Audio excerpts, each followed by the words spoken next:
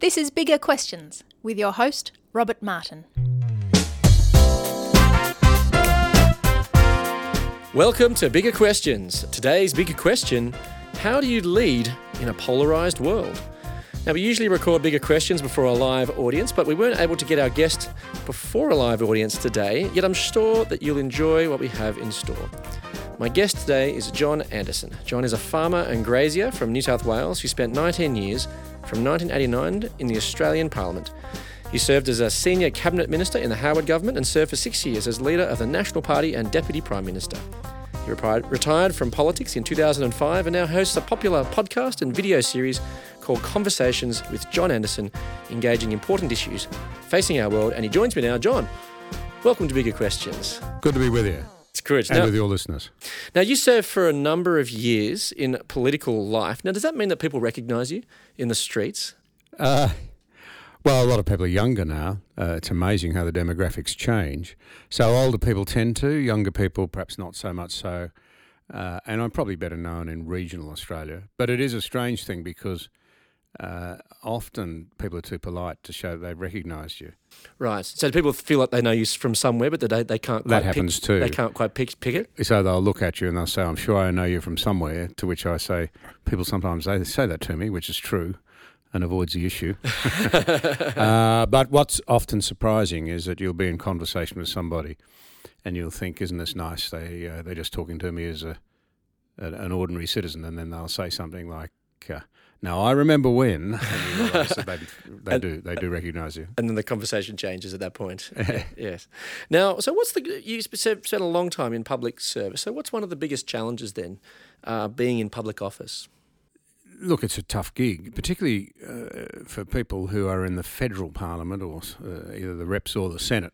Most representatives are a long way from home, there's a lot of travel, and the more senior you become, the more strident and urgent the demands from people and on your time actually become. Yeah, so was it hard to then find time for yourself or for your family? Yeah, I remember a member of Parliament saying to me once, if you divide your life into your social life, your family life and your work life in politics, one will have to go. Right. You'll fail at one. Okay. So it's best to decide which one to slacken off on. Right. And for sensible people, that means that they have to back off on their own personal social life if they want to keep their family life together and be an effective member of Parliament. But it can be done. Yeah. And in particular, I found the principle of the Sabbath day was incredibly important for me and for my family. It became a sheet anchor for my young children very early in life. They knew Dad would be around on Sundays and they would have his attention. So that was stemming from your kind of Christian convictions, etc., to have a Sabbath. That's from the Bible, that idea. Yeah, I don't know how people survive without it. I see people peddling hard 7 days a week, burning the candle at both ends, and I'm sure they're less effective for it because it's not the model. It's not the way we were designed to work. Now, today we are talking about leadership in a polarised world. An American marketing specialist and author, Guy Kawasaki, said, "When I finally got a management position, I found out how hard it is to lead and manage people." So is Kawasaki right? Is leadership hard?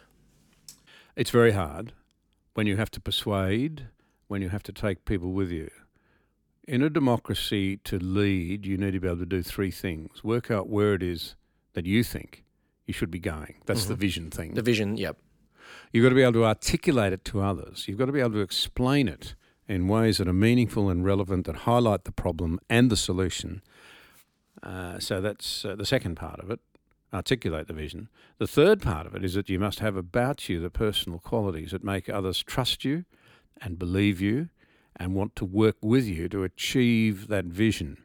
It's the only way it can be in a democracy because you don't command people. You have to persuade them. But the massive problem that is emerging is that we are fragmenting as a people. The virtues, the civic glue that used to bind us together, they're all under attack. In an age of moral relativism, everyone's an island now, so it's becoming much harder. And there will come a point, I simply assert this as a matter of fact, where if we continue to polarise, if we continue to fragment, if we continue to tribalise, democracy will not work anymore. Well, I suppose that's the other thing. Some commentators have suggested that Australia is becoming increasingly polarised. You've just mentioned it now, politically and socially. That's something that you've sensed. Yeah. Oh, absolutely. Yeah. There's no doubt about that at all. You can see it in the census numbers. Mm-hmm. We were once broadly of a universal belief system. Whether you went to church or not, you broadly believed that the Christian worldview was an appropriate one. Yep.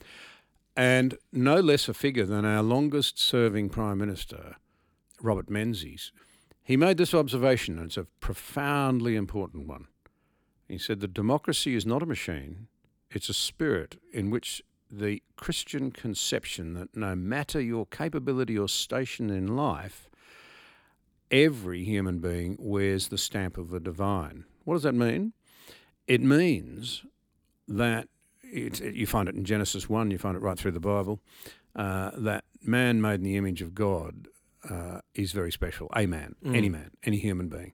They are all to be respected because they bear the stamp of the divine. Well, when you mock God out of the public square, you have no basis for respecting another person if they disagree with you.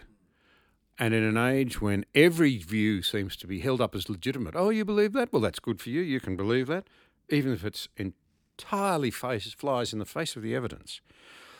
You know, we've lost the glue that bound us together. We don't have a common view of the significance, the nobility, but also the shared failings of each and every human being. Rather, we divide good and evil along the lines of groups instead of understanding that we're all a mixture. So you think that because of this sort of loss of this sort of shared common identity, so to speak, connected to the Christian worldview, that's one of the key reasons for our polarising culture? Well, let me put it the other way around. Because our modus operandi in the public square has become to immediately paint as immoral any idea we don't like and the people who are putting that idea, rather than to ask the first and foremost question on the presupposition that this is put up by another fellow human being who's worthy of my respect. What are the arguments here? That's not where we go now. I often hear that people say that you need to earn to be respected. That's very different perhaps to your understanding of what it means to be living in a pluralistic society. Or Well, if we live in a society that says, you must earn the right to be respected, well, who says when you've earned the right to be respected in a culture like ours? The people with the power, the people who got there by cunning and power. Whereas the traditional Christian model is that everyone has a right to be heard. And one of the things I actually learnt in politics is that even the most humble people who have had only the most limited education have something of great wisdom and insight to offer. Some of the cleverest and wisest people I've met didn't finish secondary school. This is very worrying. We need to rediscover respect for one another. Well, on what basis do you do it? If you don't have a higher authority, some set of external reference points. Yep. If it's all from within, if it's all subjective. Yep. And we're narcissists by nature. Well, if I don't like your idea and nobody else is telling me that there is a higher and better way, well, I'm going to rip you to shreds if I dislike your ideas. Because you don't matter. You might be an immoral person. Now, John, you mentioned a few times that the Christian worldview, which obviously impacts you. You are a Christian believer. So why is that? Did you grow up going to church? Is that why you believe? No, I didn't. I came from a sort of classic, I suppose, Edwardian grazing family in New South Wales, where the external formalities were occasionally observed, and when we were kids we were made to say our prayers at night, but that was about the extent of it. We never went to church. Yeah.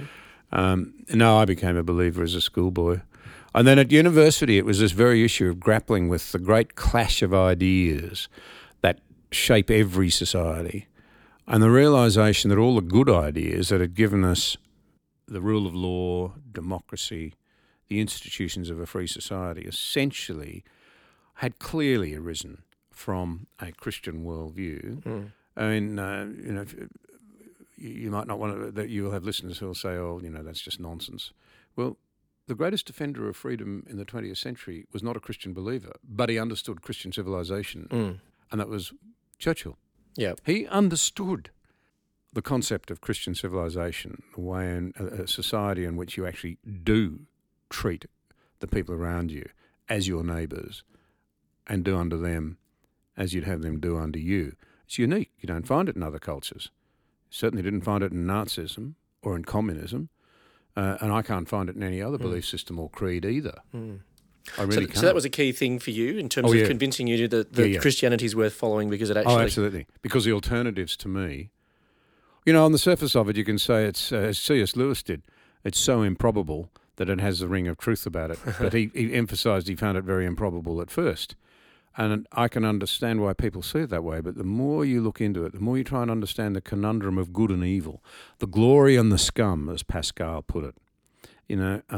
How do you explain for the nobility of a human being laying down their lives for others, placing themselves in front of a hail of bullets to save a woman and a child in a supermarket in France? That's noble, it's wonderful, it's incredible, it's courageous, we all admire it.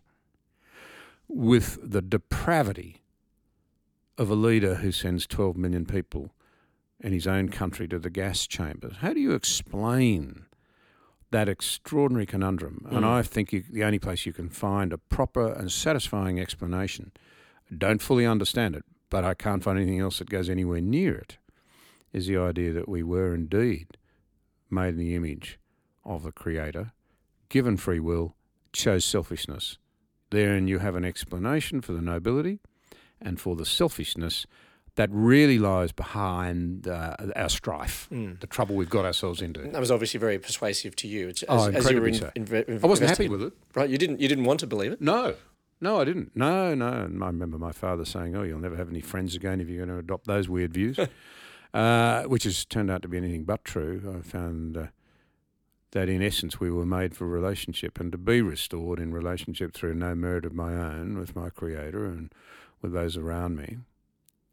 Has meant that if there's one thing I've never been as a believer, it's lonely.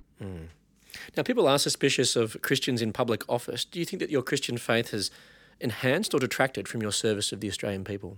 Oh, goodness, I hope. It would be devastating to me if you could point to evidence as to how it was a bad thing, because it gave me a deep commitment to serve, the idea of trying to put self aside, doing my best for others. Now, I'm not saying everybody would have agreed with every policy that I supported or even advocated, but in terms of my motives, I would hope that they were honourable. And I'd also have to say that it's easy to point to people who've done the wrong thing in public life, but we've had countless examples of people in this country who have had clear go and look at your currency. The number of people who are commemorated on our dollar bills, not dollar bills, but on our notes. Yeah. As great Australians who have made a magnificent contribution. It's staggering how many of them had deep Christian belief. Now, one of the problems, though, with the Christians in public office is that their Christian values are not shared values. So can you really serve people whom you disagree with? Oh, yes. You have to be able to. Good grief. At the heart of the Christian message is the idea that Christ died for his enemies, for the people who put him there, who were sworn to... if you like, get rid of him. Yeah. So is it tempting then to not serve people who didn't vote for you? Absolutely. Of course it is. We're all human. Sometimes love is something you do. Not something you feel. It's something you do despite your feelings. So do you think the Christian faith increases polarisation or brings people together in the public space? It's a good question. It's a very good question. Because, of course, it's an uncomfortable message. Blaise Pascal, a great French thinker, said that the men hate religion. And he meant by religion Christianity, because in France at that time that's what he was talking about. Yeah. Men hate religion for fear it may be true. It's divisive. The Christian message is tough. It says your problem actually is that you're worshipping yourself. It flies directly counter to the message that the bank ad has, look after the most important person in the world, you. But it's a tough message. Give up yourself. You actually find yourself by giving away your own identity, your own passions, and finding them in the family of Christ. Now, the Bible has many different types and styles of leaders. Now, there's a story in the New Testament about one of Israel's leaders, which is King Herod, who ruled over the ancient lands of the ancient Near East. And there's a story recounted in the New Testament book of Mark, which is one of the 4 biographies of Jesus' life that we have, where we learn a bit about the leadership style of King Herod. Now, in chapter 6, there's a difficult leadership challenge that he faces, where we learn that John the Baptist has criticised King Herod's decision to marry Herodias, his brother's wife, and so Herod's put John the Baptist in prison. Now, John, it would seem in the ancient world that there wasn't quite the same freedom to criticise leaders that we enjoy today in Australia. Would that be fair? Well, I think that's right. Yes. And that's been common to most cultures down through the age. We need to realise how different we are. Historically, we're very different. This is not the norm. Yep. What we take for granted in Australia is not the norm. That's why we should be prepared to fight for it. But of course you do get, there are two models of leadership. One model says, you will serve me. The other says, I will serve you.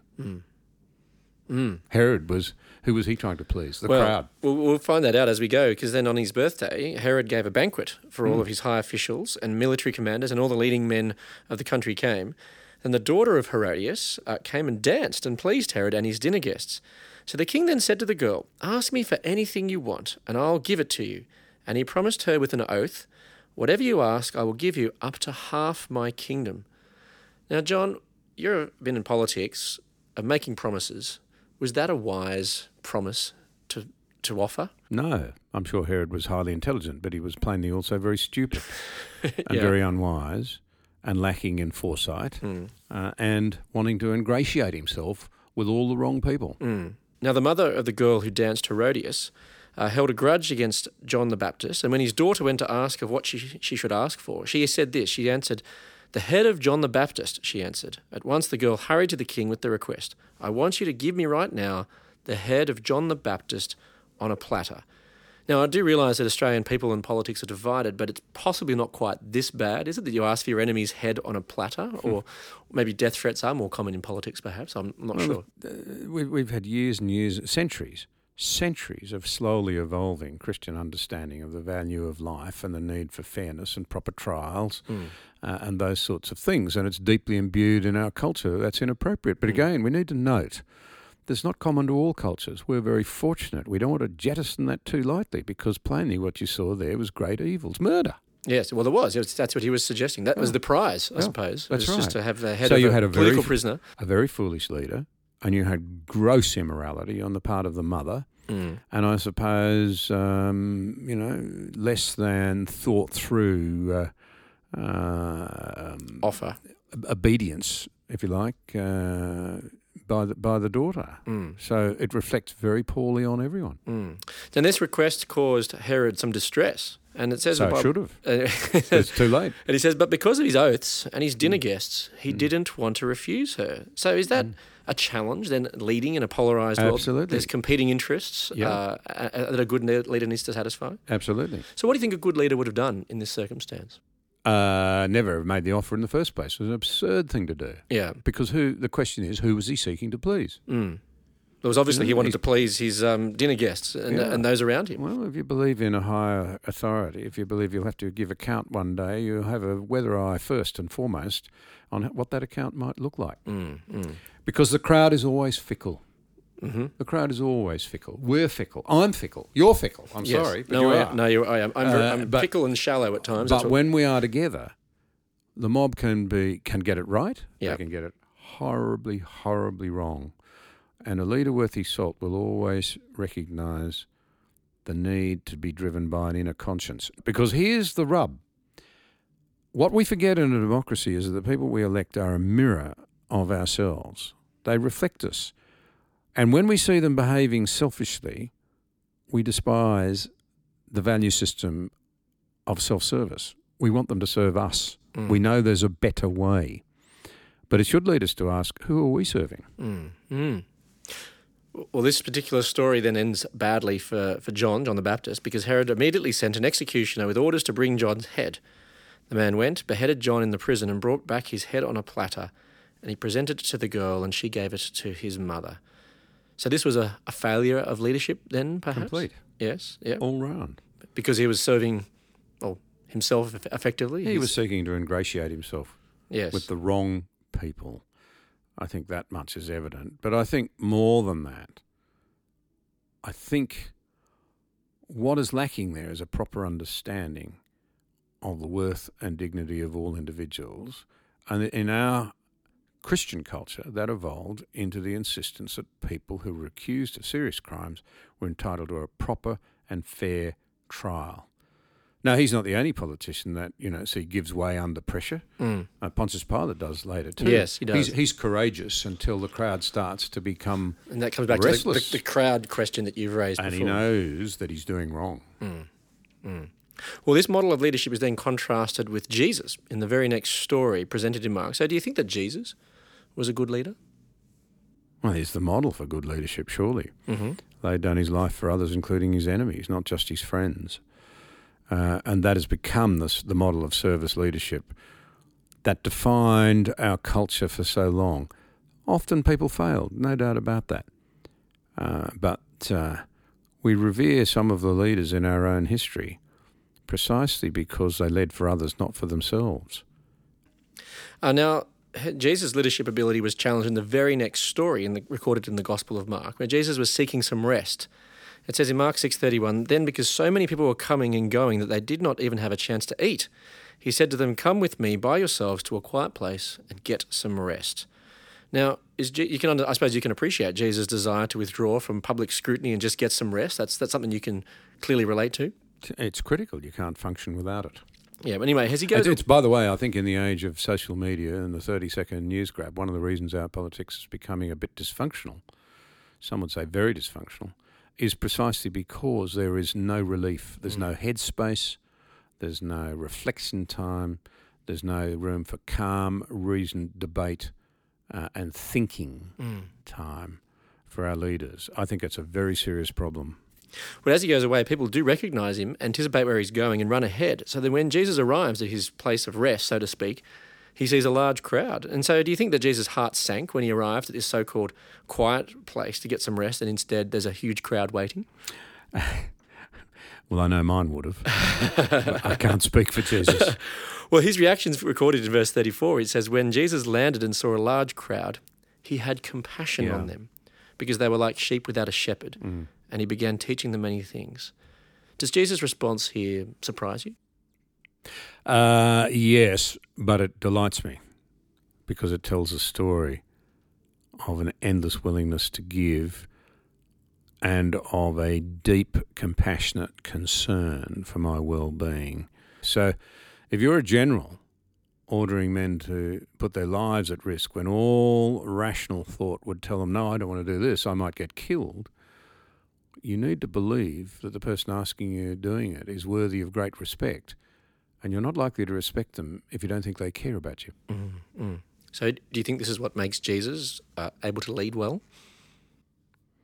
Yeah, well, if compassion is love, if it's born of evidence of such love that God-man will lay down his life for people who actually have spat on him and despised him in order that they can be reconciled, that's a mind-boggling concept. Absolutely mind-boggling. And by the way, the fact that the Bible paints this picture that Christ had to pay such an astonishing price for us to be reconciled should also cause us to stop and ponder, have I been so bad that he had to pay that terrible price? In other words, it wasn't a cheap thing. How do you respond to that question? I think the more I understand the idea of the grace extended to me by Christ, the more I am aware of my own failings. The more I'm aware of my own failings, the more I am aware of God's love. And that's an important thing for you? Yeah, it is. Yeah. I often, when I really pause and reflect, I don't like what I see at all. I fall horribly short of the person I would like to be and that I know that I should be, but I need an adopted nobility in a way. So do you think it's insulting here that to call the people here sheep, or is there a desire, do you think, from among the people to long for good leadership? It's a good question because I've worked with sheep and they're pretty dumb. This is on the farm, not in cabinet. Yeah, well, sheep are very, very useful animals and remarkable in their own way, but when they are confused and without a leader, they are frustrating and unimpressive and very irritating. So I'm always intrigued by that reference, frankly, to us as sheep. So you think there's a big contrast here between the leadership style and character of Jesus versus that of Herod?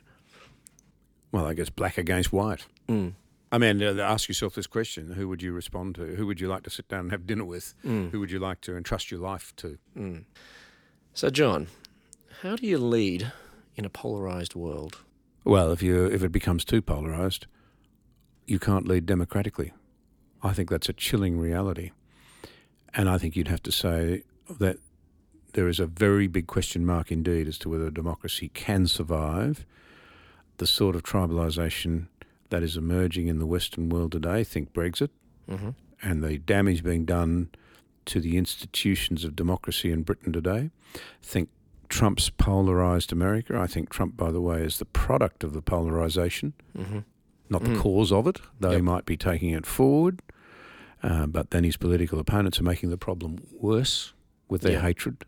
We must grasp the moment and argue the case vigorously and courageously for better. At the very least, let us remember Menzies' words. We ought to look on our fellow Australians with respect and with a recognition, even if we can't bring ourselves to say they bear the stamp of the divine, that no other civilisational model has worked as well as this one. Menzies saw that very clearly. Churchill saw it very clearly. They were great defenders of freedom in a troubled century.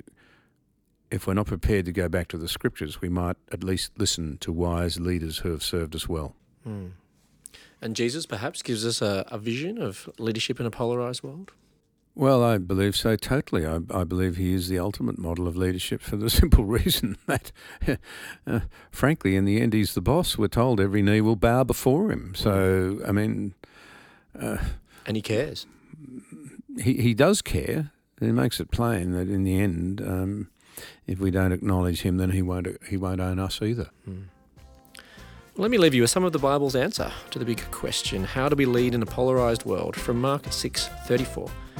When Jesus landed and saw a large crowd, he had compassion on them, because they were like sheep without a shepherd, and so he began teaching them many things. I look forward to you joining us next time for Bigger Questions. Thanks very much to our guest today. One last thing to remember about that, though, he knew each sheep by its name. He calls us out by name. So we're not just a mob of sheep, we're all individuals. Thanks very much to our guest today, John Henderson. Thank you.